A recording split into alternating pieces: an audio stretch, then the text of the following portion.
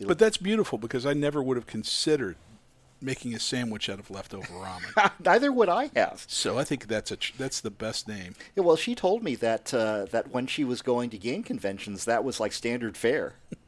For poor young gamers, you know, Right. you take that ramen, you shove it between slices of bread. Right. Well, certainly for me, the ramen has always been a... Yeah. I actually didn't believe her that it was a thing at first, I have to admit. And then I was in one of the Japanese supermarkets here in LA, and they sold ramen sandwiches.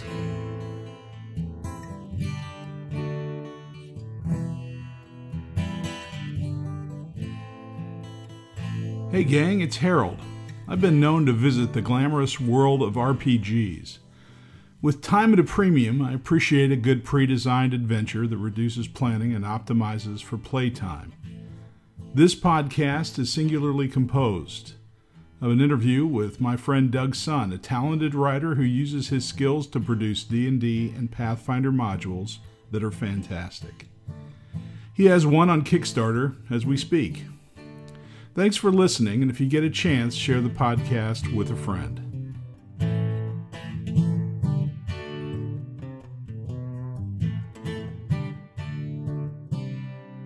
Douglas Sun was born in Los Angeles and has lived most of his life close by, leaving only to collect impressive degrees in English literature from Yale and the University of Chicago.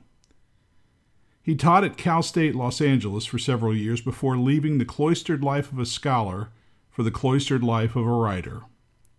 An avid gamer since the early days of historical wargaming and role-playing games, he began writing for RPGs in the late 1990s, and his academic training melds with his experience as a gamer to enrich his work in distinctive, if not unique ways. He contributed to Decipher's Star Trek and Lord of the Rings role-playing games, and he was a line developer of the Legend of the Five Rings RPG.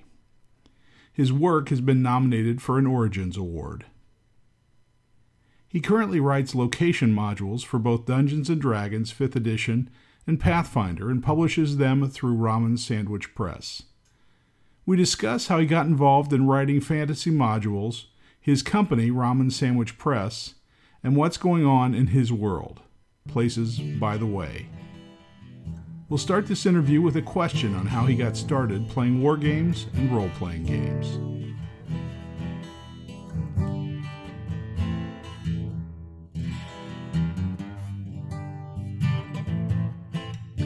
Well, it goes back to high school, like so much else. I got into gaming, if you want to go back to the very, very beginning. I started playing chess, I guess, when I was maybe 5 or 6, when I was very young. And I enjoyed chess, got to be halfway decent at it. I played actively through high school, and I was actually second board on my chess team, high school chess team. And our first board was actually a legitimate USCF master-rated kid, 15, 16 years old. So, but at some point, I'd say around junior high school, I started to get a little bit... I don't want to say tired, but I got a little bit jaded by the determinism of chess. It's the same game, the same board all the time. There's a limit to the possibilities. Everything is very mechanical in a sense.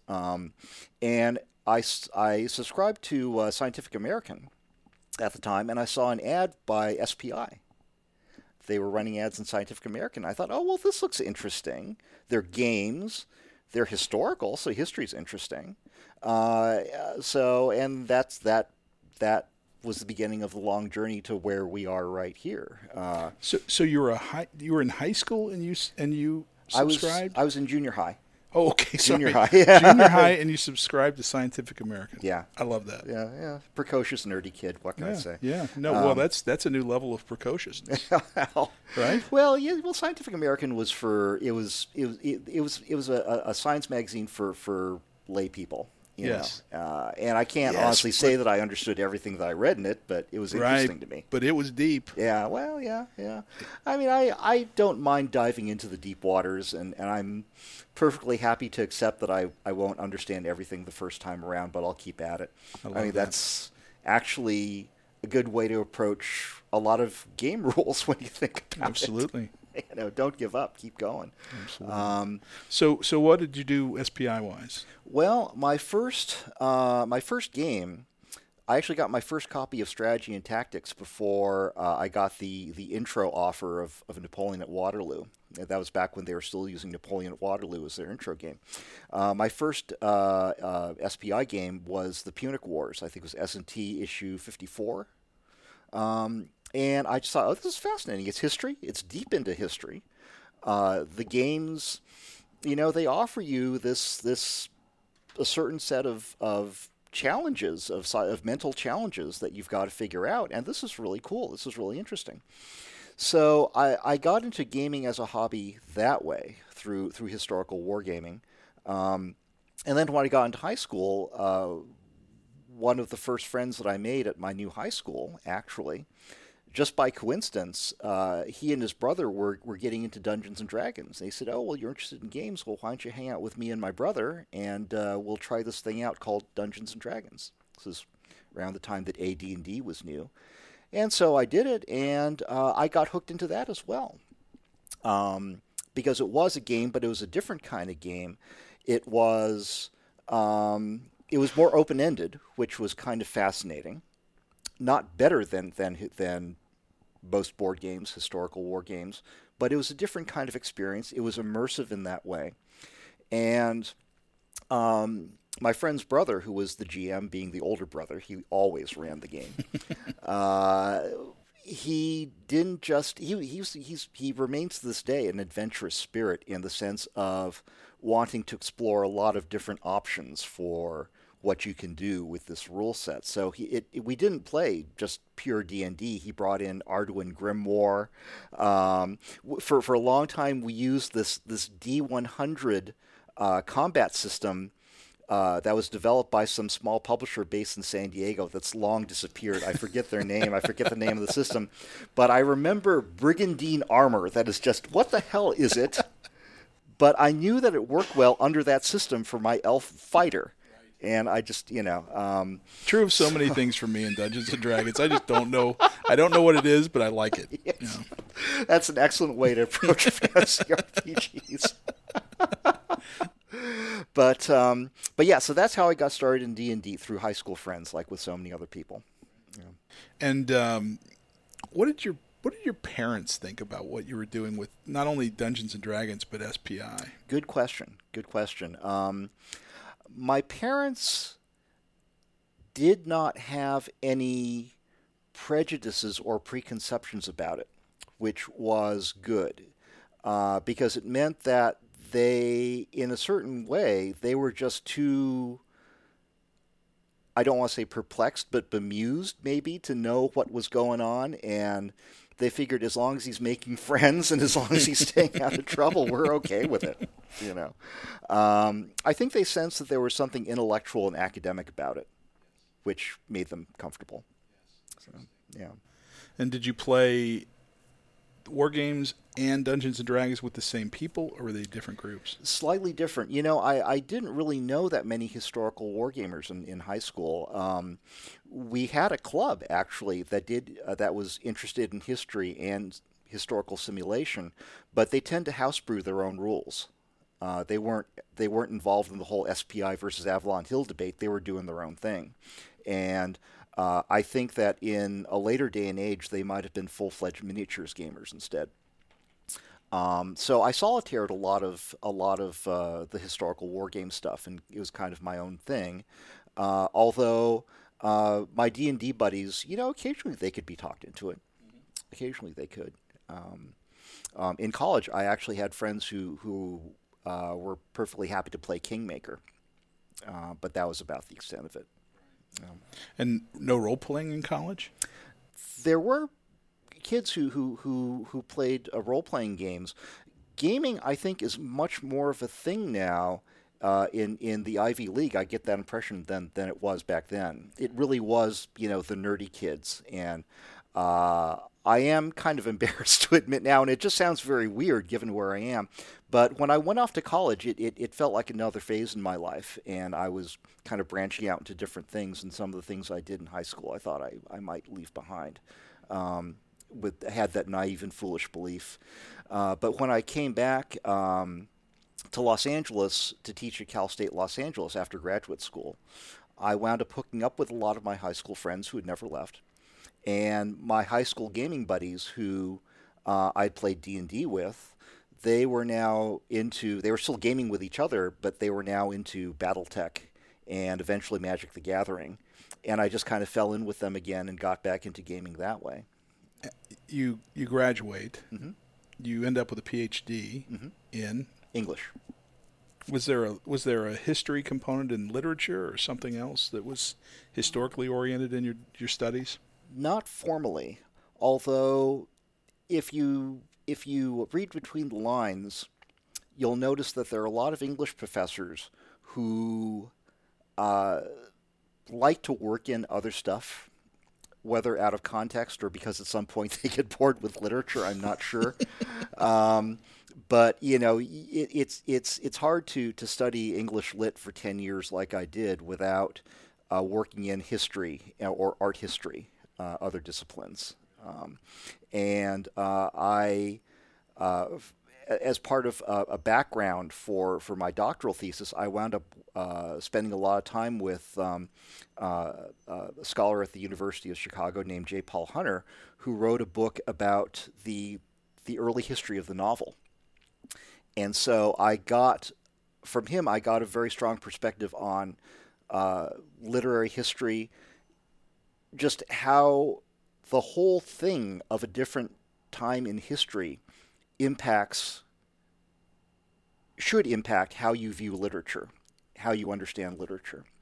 So, and I don't know whether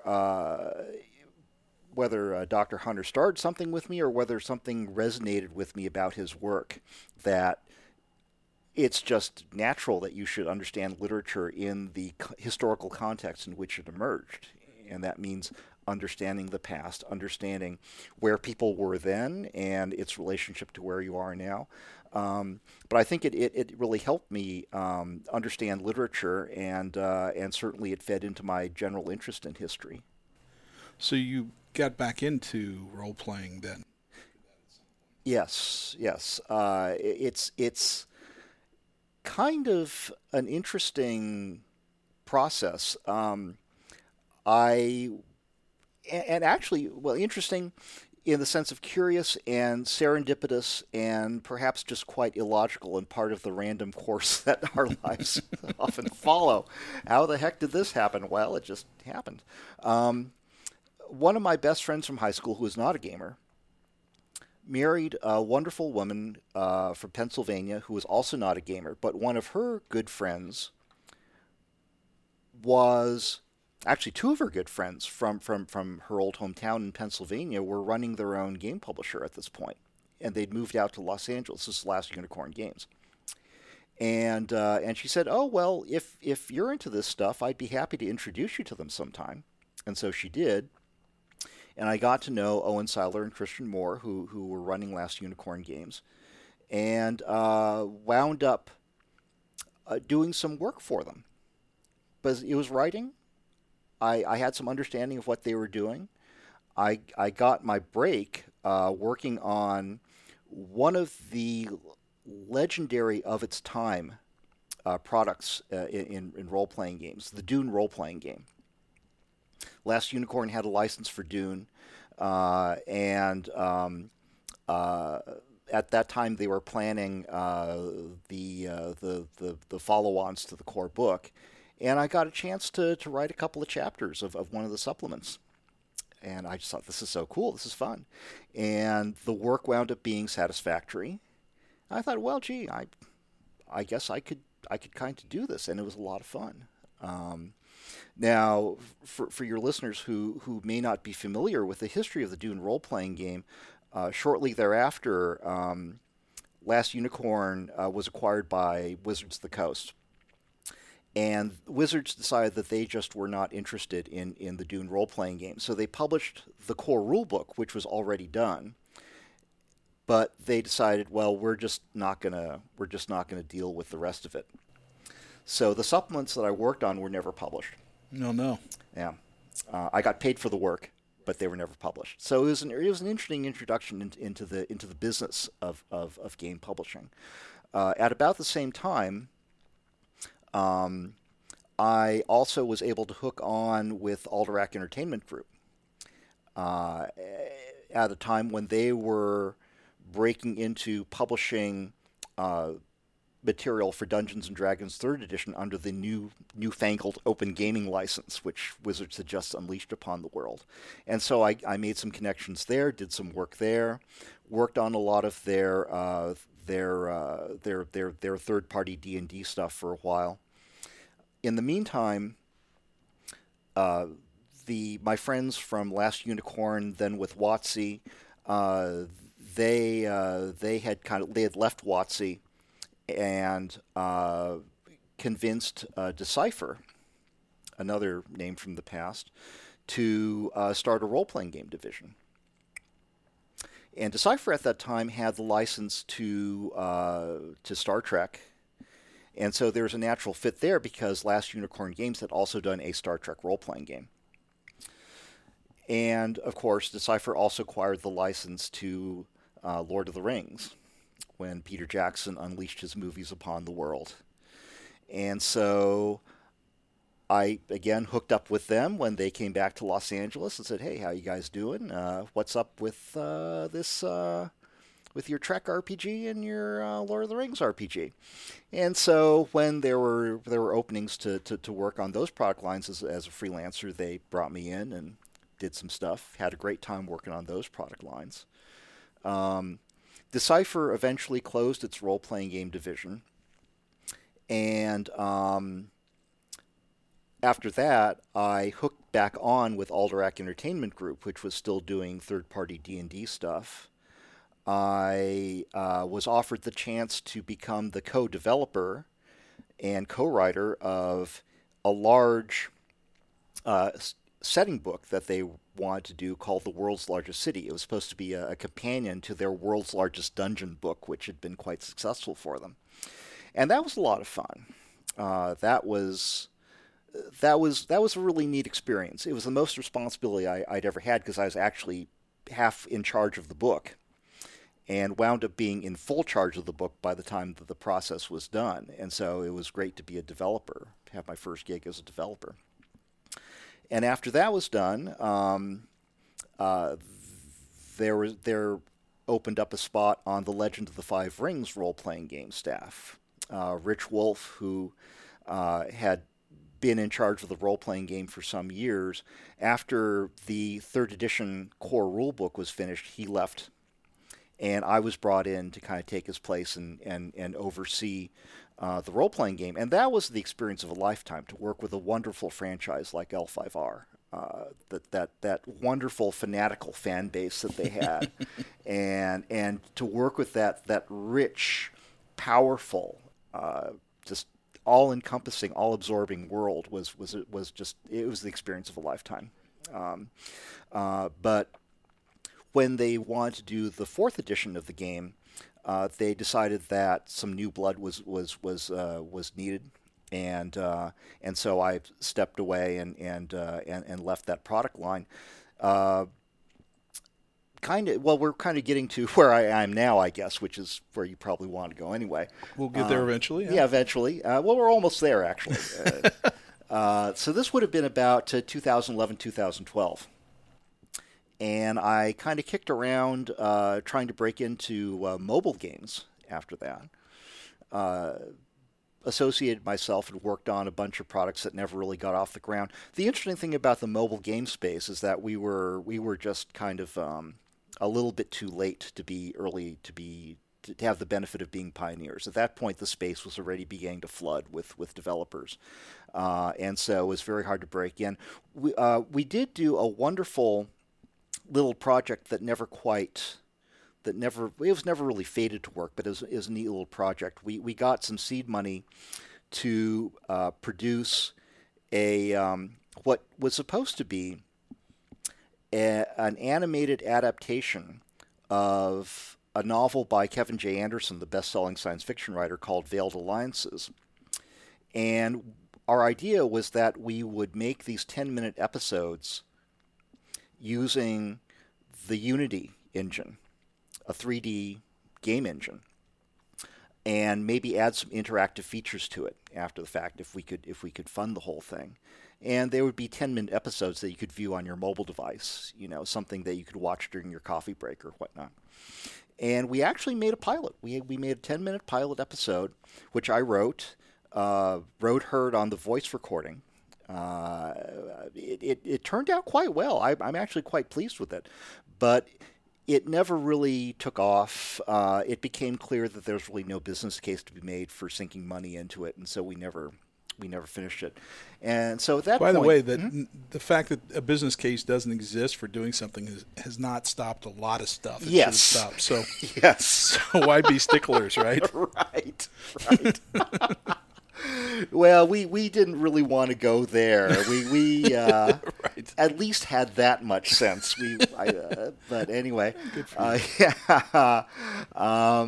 But it was a great experience. I think it may still be in the iTunes store, Veiled Alliances. But it was a lot of fun working with voice actors and writing the script and that. But I was at loose ends again, and I was kind of getting the itch to start writing for role-playing games again. God help me. I seriously mean God help me. And about that time, I got together with one of my former bosses in role-playing game publishing. And of course, the landscape had changed a great deal since I had left Legend of the Five Rings. Kickstarter was a thing, a real thing at that point. And this transition that had been in the works really ever since I broke into the industry was coming to fruition, where the future really belonged to authors who had a name, who were their own brand, a strong personality, who were recognized by fans, would essentially sell their own work instead of going through publishers. And so I was talking, like I said, with one of my ex-bosses, and I told him I was thinking of getting back into the game. And he said to me, this is an exact quote, he said to me, well, Doug, you're a good enough writer so that there's no reason why you couldn't get your own Kickstarter following, if that's what you want. And I thought, well, I can imagine worse things. It sounds pretty good to me. Sounds better than a punch in the stomach. Yeah, maybe I'll do that. I thought about it. And at that point, I already had the idea for Places by the Way in my head. I already had the idea of writing short mini modules tied to a particular location and doing a series of them, so that you would eventually cover a wide variety of situations, environments, and people would eventually have a catalog.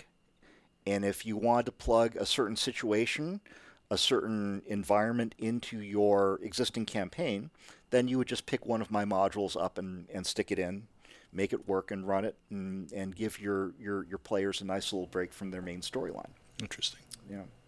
So around in early 2016, we went live with our first Kickstarter campaign for the Village of Dark Harrow, and it's. So you said we. Let's talk about the. Oh, the we. means. Well, I tend to use we because I get a great deal of help from my longtime friend and sometime co-conspirator Kimberly Unger, who handles layout and some of the art for us, and so. I use we in a way to give what I do a more formal corporate identity and to make it seem like less of a one-man show. So tell us about Kimberly. Oh, well, Kim, I met her years and years ago when she was living in Pasadena, actually. Her then boyfriend, now husband, was a graduate student at Caltech at the time, and we met through mutual friends and became good friends.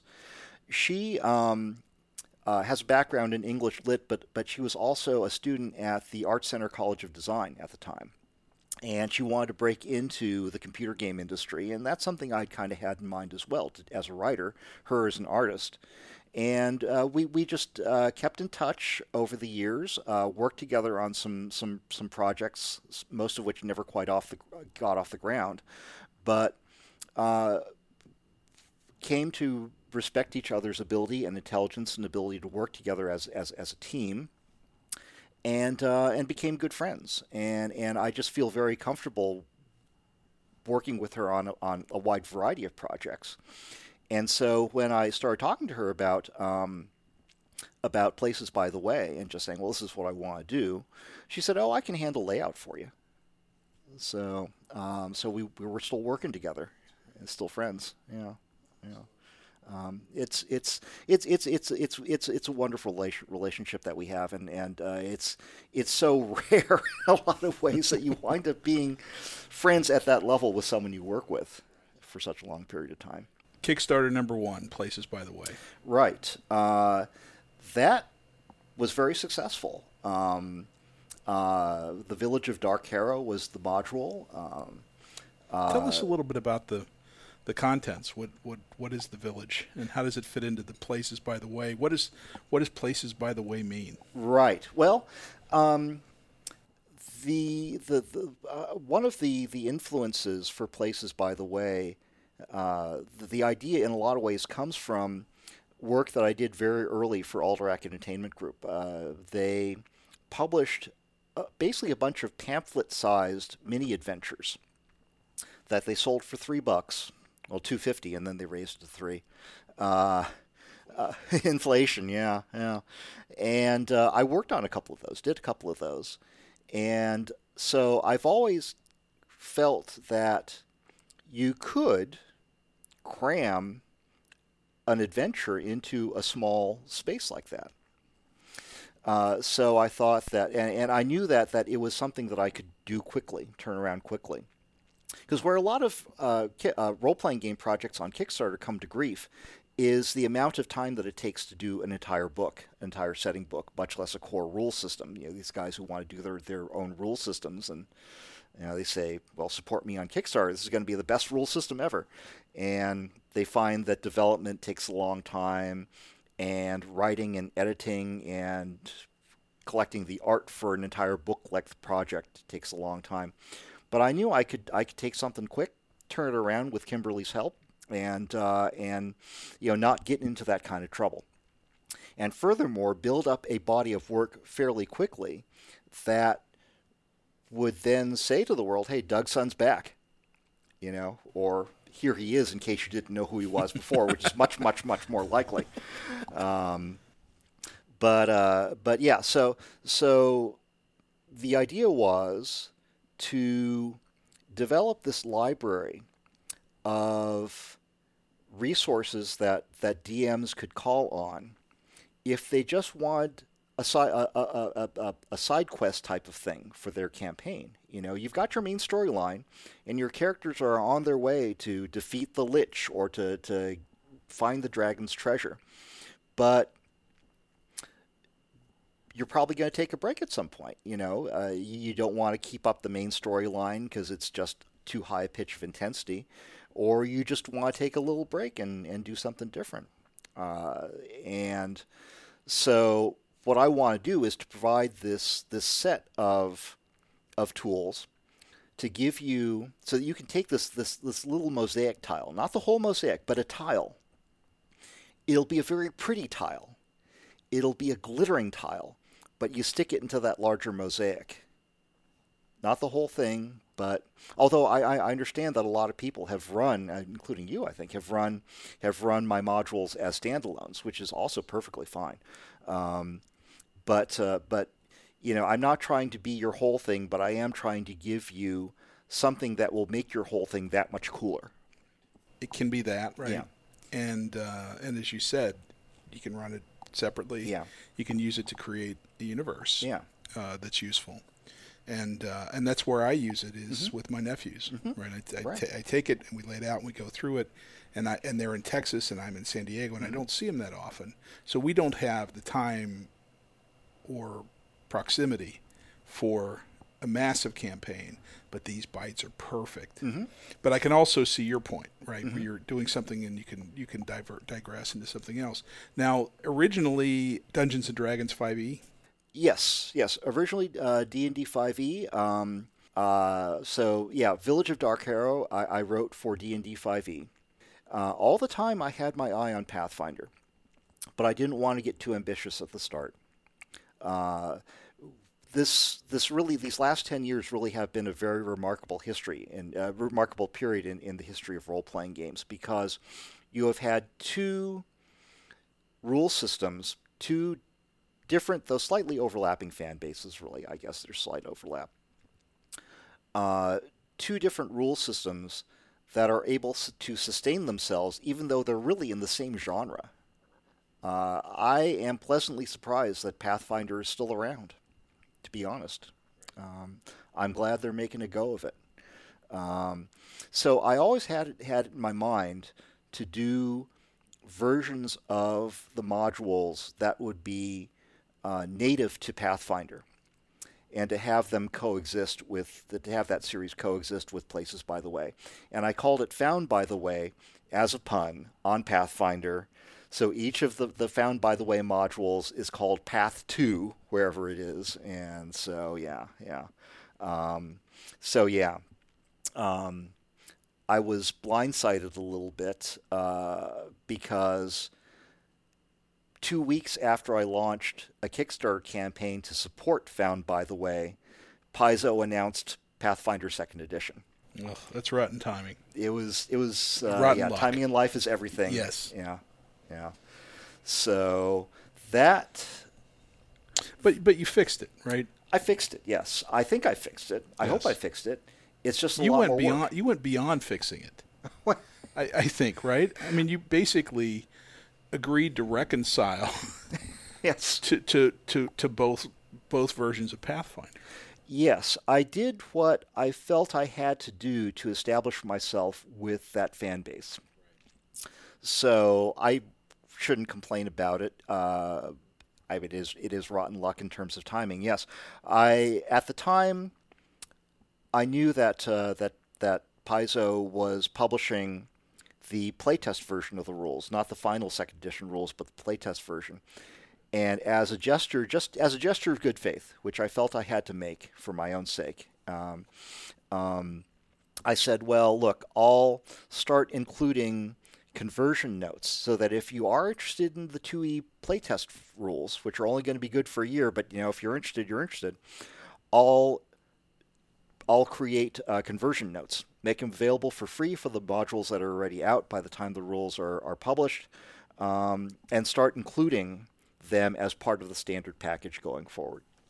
So yeah, I did that, and now I've had some requests from Pathfinder fans who say, yeah, I'm not going to go to 2e. I'm sticking with 1st edition. At least not right now. At least not right now. So we'll see how it goes.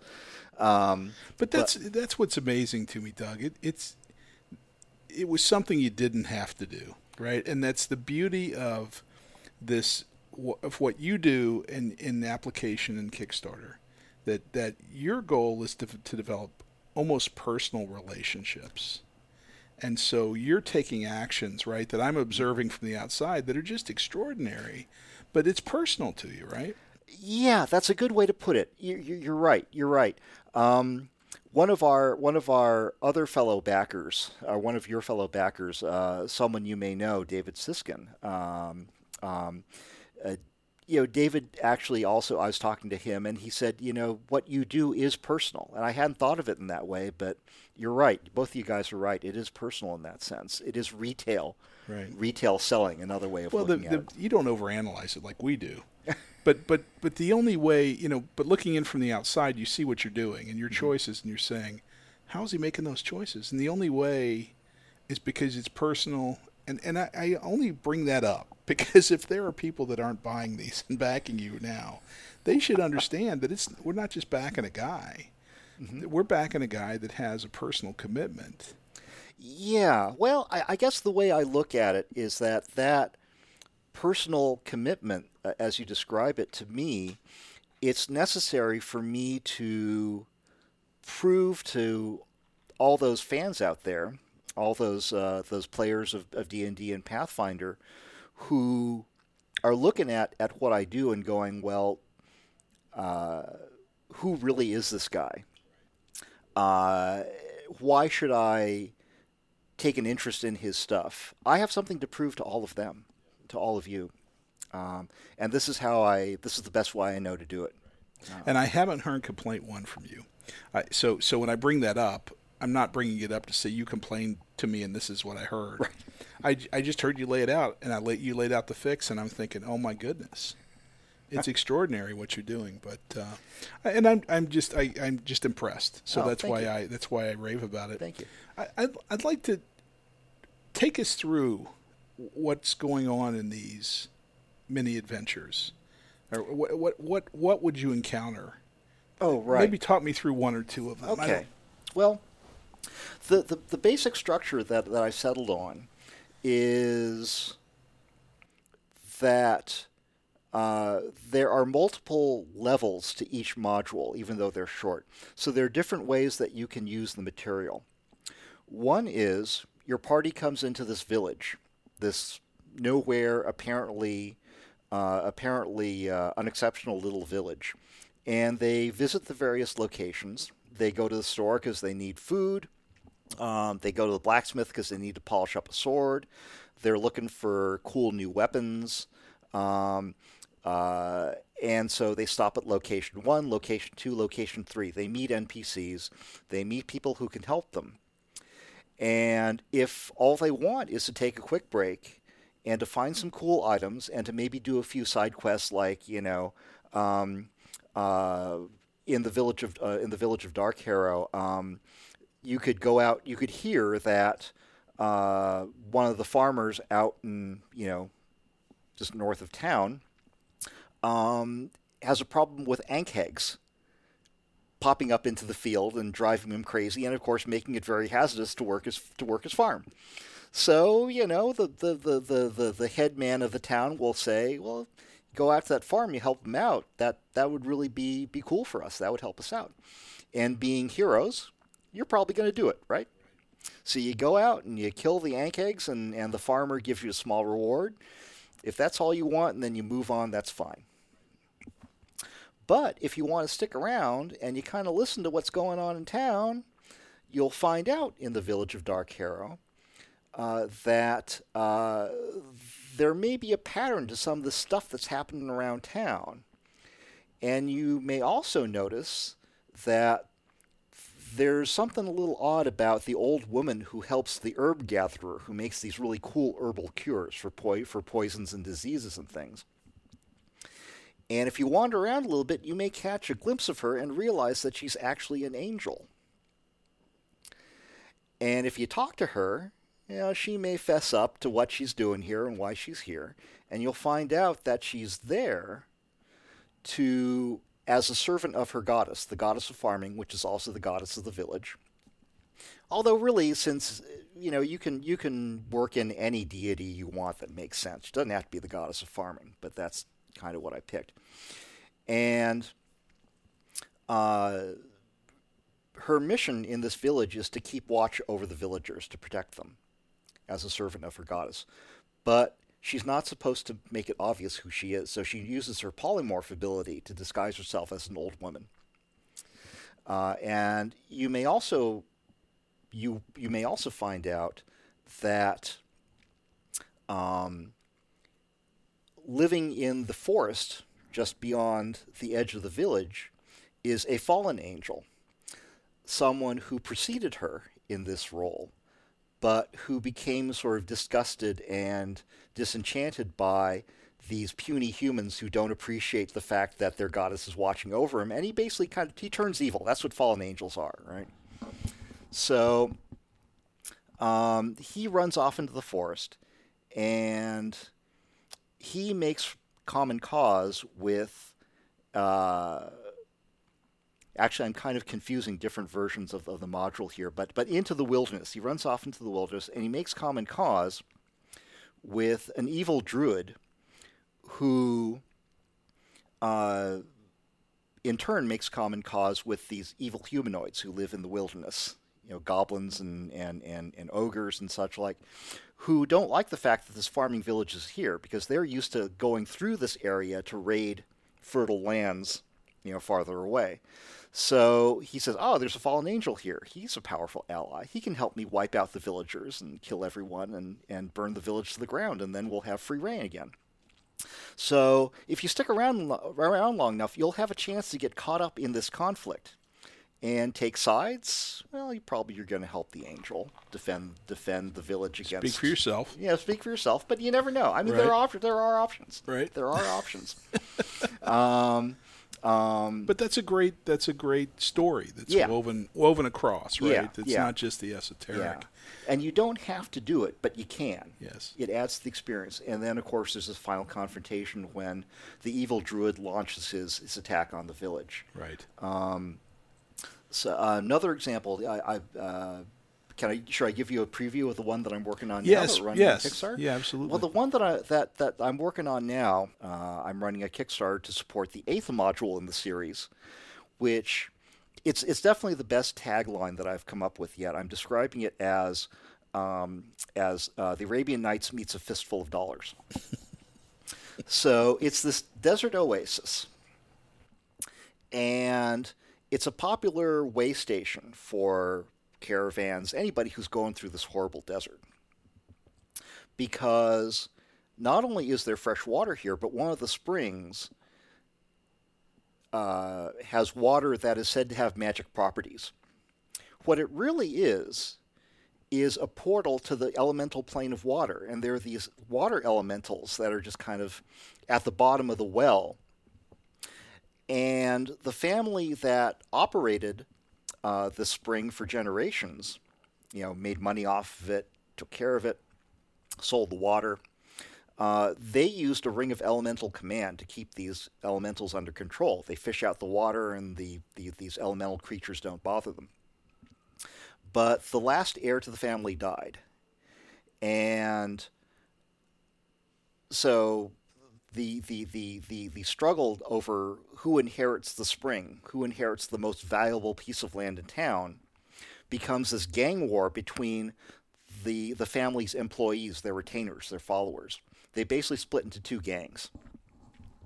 And so you have the situation like in A Fistful of Dollars, where the hero walks into this town, there are two gangs fighting each other, and they both want him on their side. Fans of Zatoichi, the Blind Swordsman, who know that Japanese movie series, will recognize the storyline instantly also.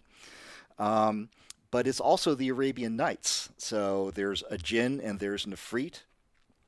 And what I'm working in is not only can you stick around this oasis.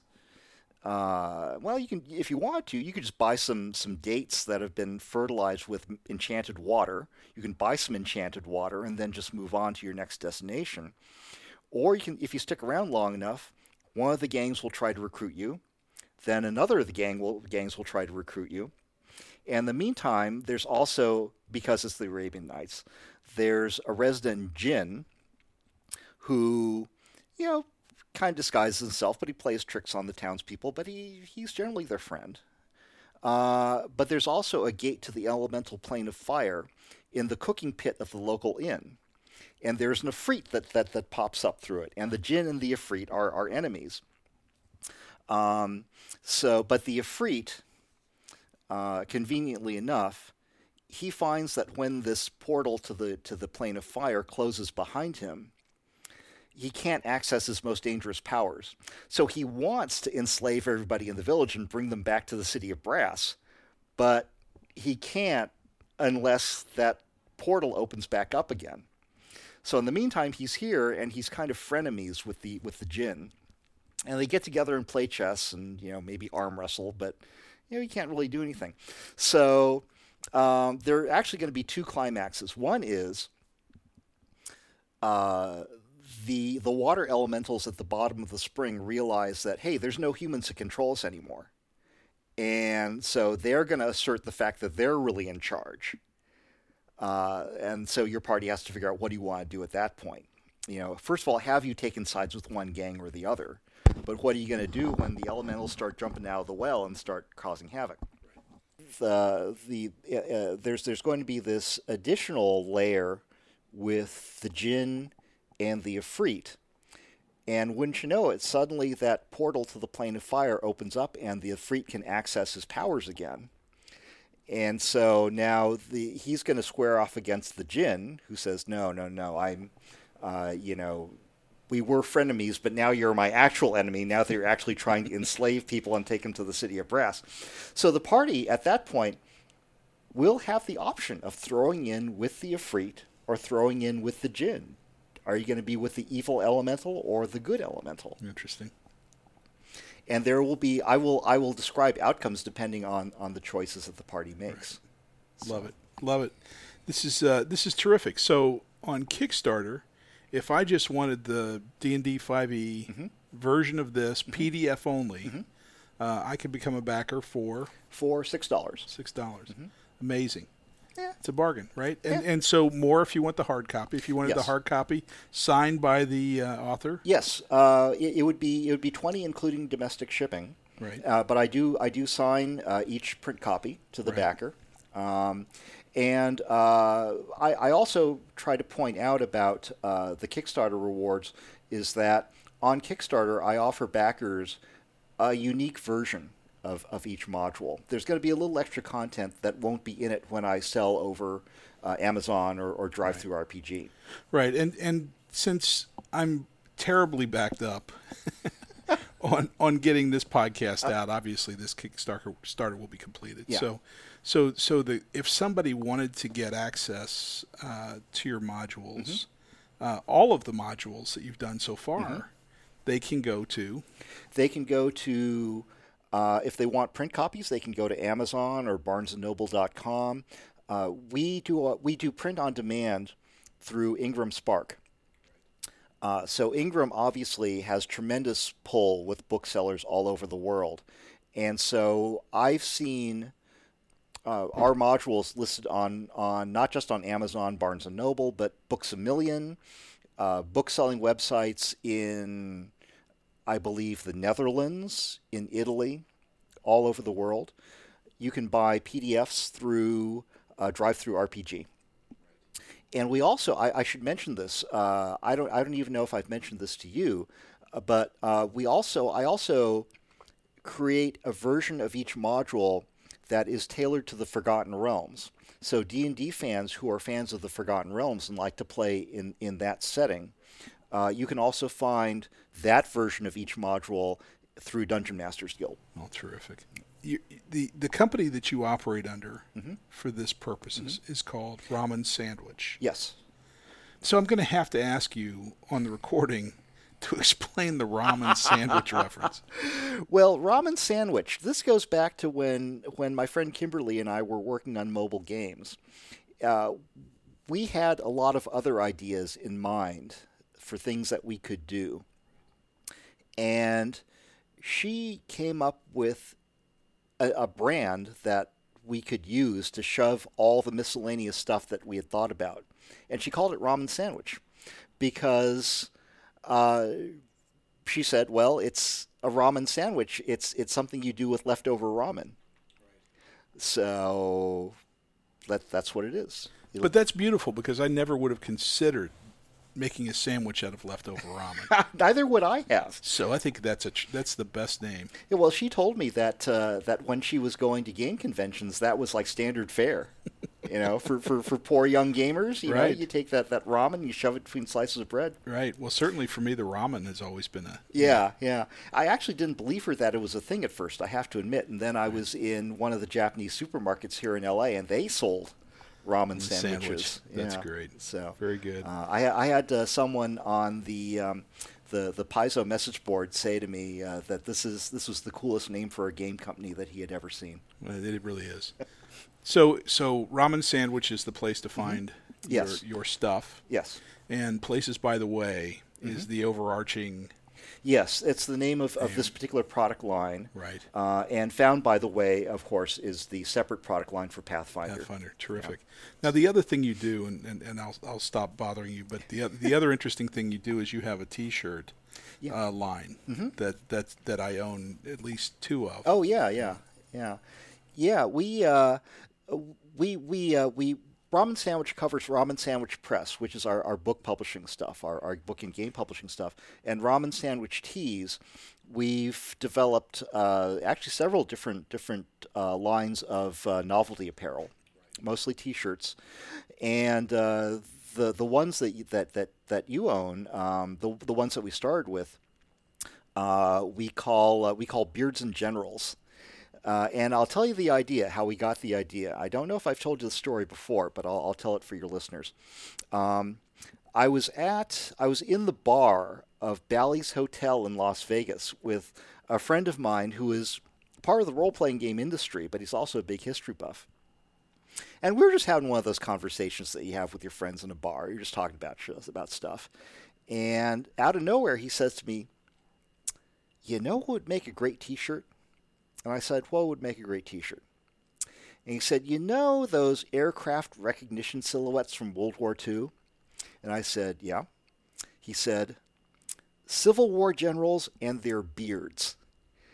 And we both had a laugh over this. And it should have been one of those things where it's a good idea, but you just forget all about it afterwards, right? But Lord help me, I decided that I was not going to let it go. So I went home and, again, talking to Kimberly about this, and she said, "Oh, yeah, if you give me some photographs, some images, I can do the outlines for you." No problem. So I went ahead and did it. Yeah, and now we've actually expanded that out to a separate product line that I call a Revolutionary Hair, which has hair recognition silhouettes of George Washington, Thomas Jefferson, Benjamin Franklin, John and Abigail Adams, and of course that star of the Broadway stage, Alexander Hamilton. Of course, you can't leave him out. I love it.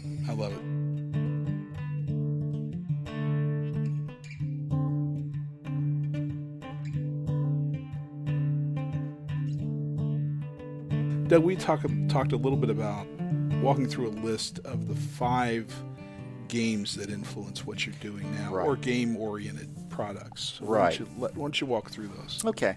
Well, going back to when I started playing D&D, of course there's D&D, or AD&D, but there was also what is probably the very first science fiction role-playing game ever, Metamorphosis Alpha by James Ward.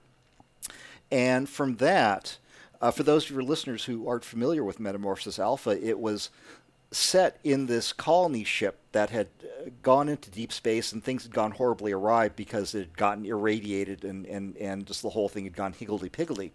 And so the ship consisted of various levels, the biggest of which were individual habitats that were like 25 miles long and 10 miles wide. But there were also levels that were the operational guts of the ship. So you had the setting with these amazingly different levels of reality. And that got me to think in terms of the big picture with role-playing games. Not just what does your character do now, but how do they fit into a much larger whole, a much larger world, a much larger universe. Because in Metamorphosis Alpha, I mean, you could start out as a character just from ground zero. You don't know anything about the world you're in. You think you grew up in this forest or this rolling farmland, but you get one of those cards that allow you to access the lifts, and suddenly, you're in the engine room, or the storage compartment of the ship, or the command center. And how does that blow your mind? So questions like that have always been fascinating to me about role-playing games. So that's one. Going chronologically forward, probably I would say the Vault of the Drow, the module for AD&D. That got me to think in terms of place, because you're in Menzo. I've never even known how to pronounce the city of the Drow. But you're in this underground city, and there isn't this set storyline that you have to follow. You're really left to explore it. And of course, you can do all those wild things that you can do, like, raid the merchant houses of the Drow and kill everybody inside and take all their ill-gotten loot. But it's really left to you how you go through that. So obviously, I'm writing location modules now that can be processed in a nonlinear way if you want. Right. And that's kind of where that goes back to.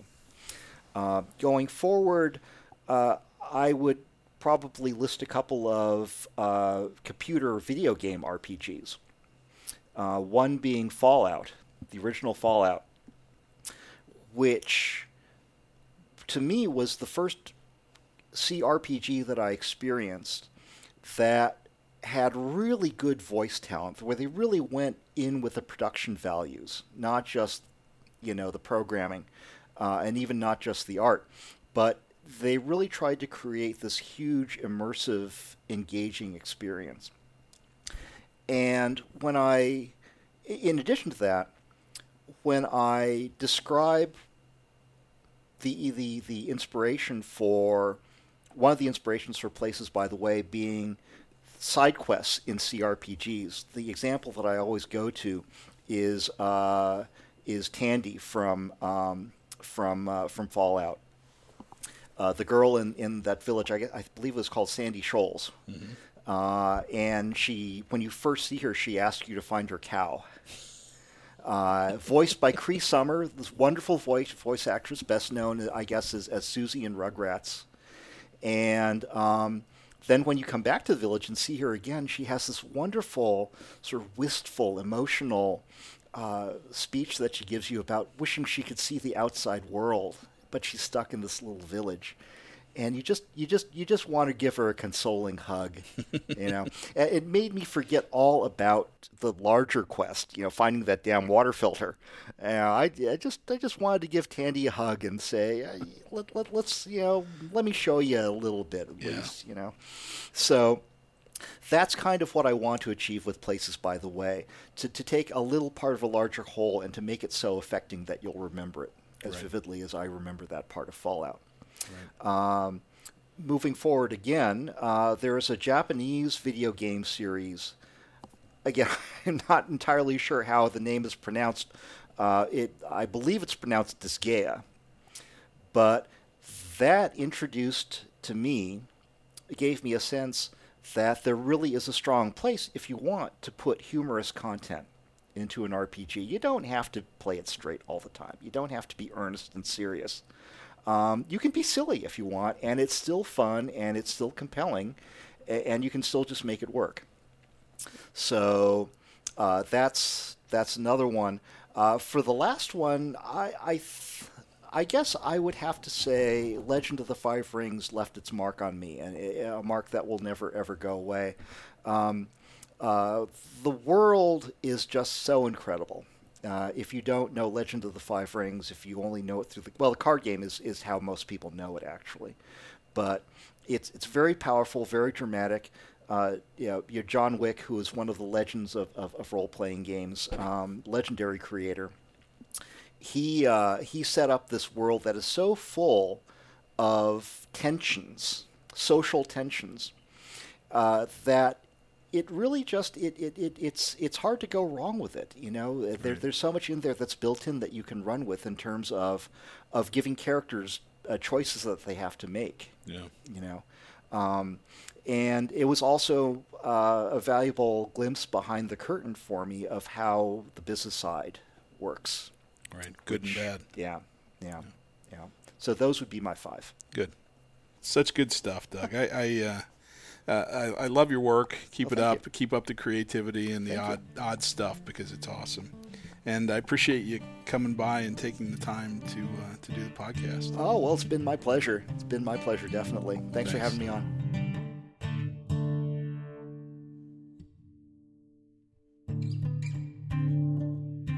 So that's a wrap for this podcast. I'll publish some notes and references on my website, conflictsimulations.com. Join the Herald on Games Guild on Board Game Geek or Facebook. And leave me a comment with your thoughts and ideas. Be sure to check out Places by the Way on Kickstarter. Doug doesn't charge enough for his fantasy modules, so grab some up before I convince him to raise prices.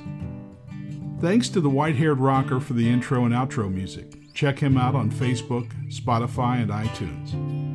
And I'll close with a special thanks to Douglas Sun. And that's it for me. As always, I'm washing my hands and buying hand sanitizer from Mark Herman, and I'll be back soon.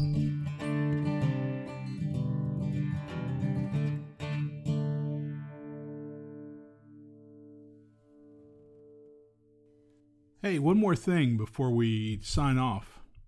Well, I guess we've already signed off, so one more thing post-sign-off. Doug Sun's latest module for D&D 5e and Pathfinder is now available on Kickstarter.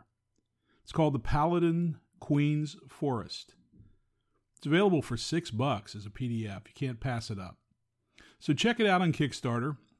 Search for it there, or I'll have a link for it on my website, conflictsimulations.com.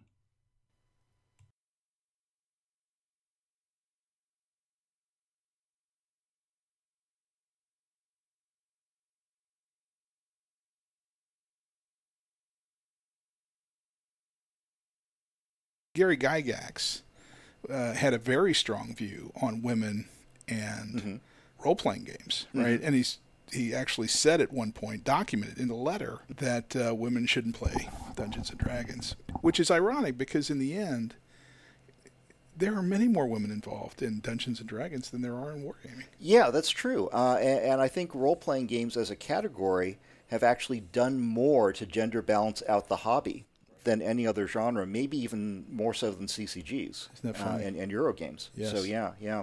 Well, there was a kind of a sea change in role-playing games. We talked about a little bit about personal history yesterday, and my personal history is that I also kind of phased out of gaming for a while in my life, at least tabletop gaming. Starting in college and kind of lasting until I finished grad school and came back to Los Angeles.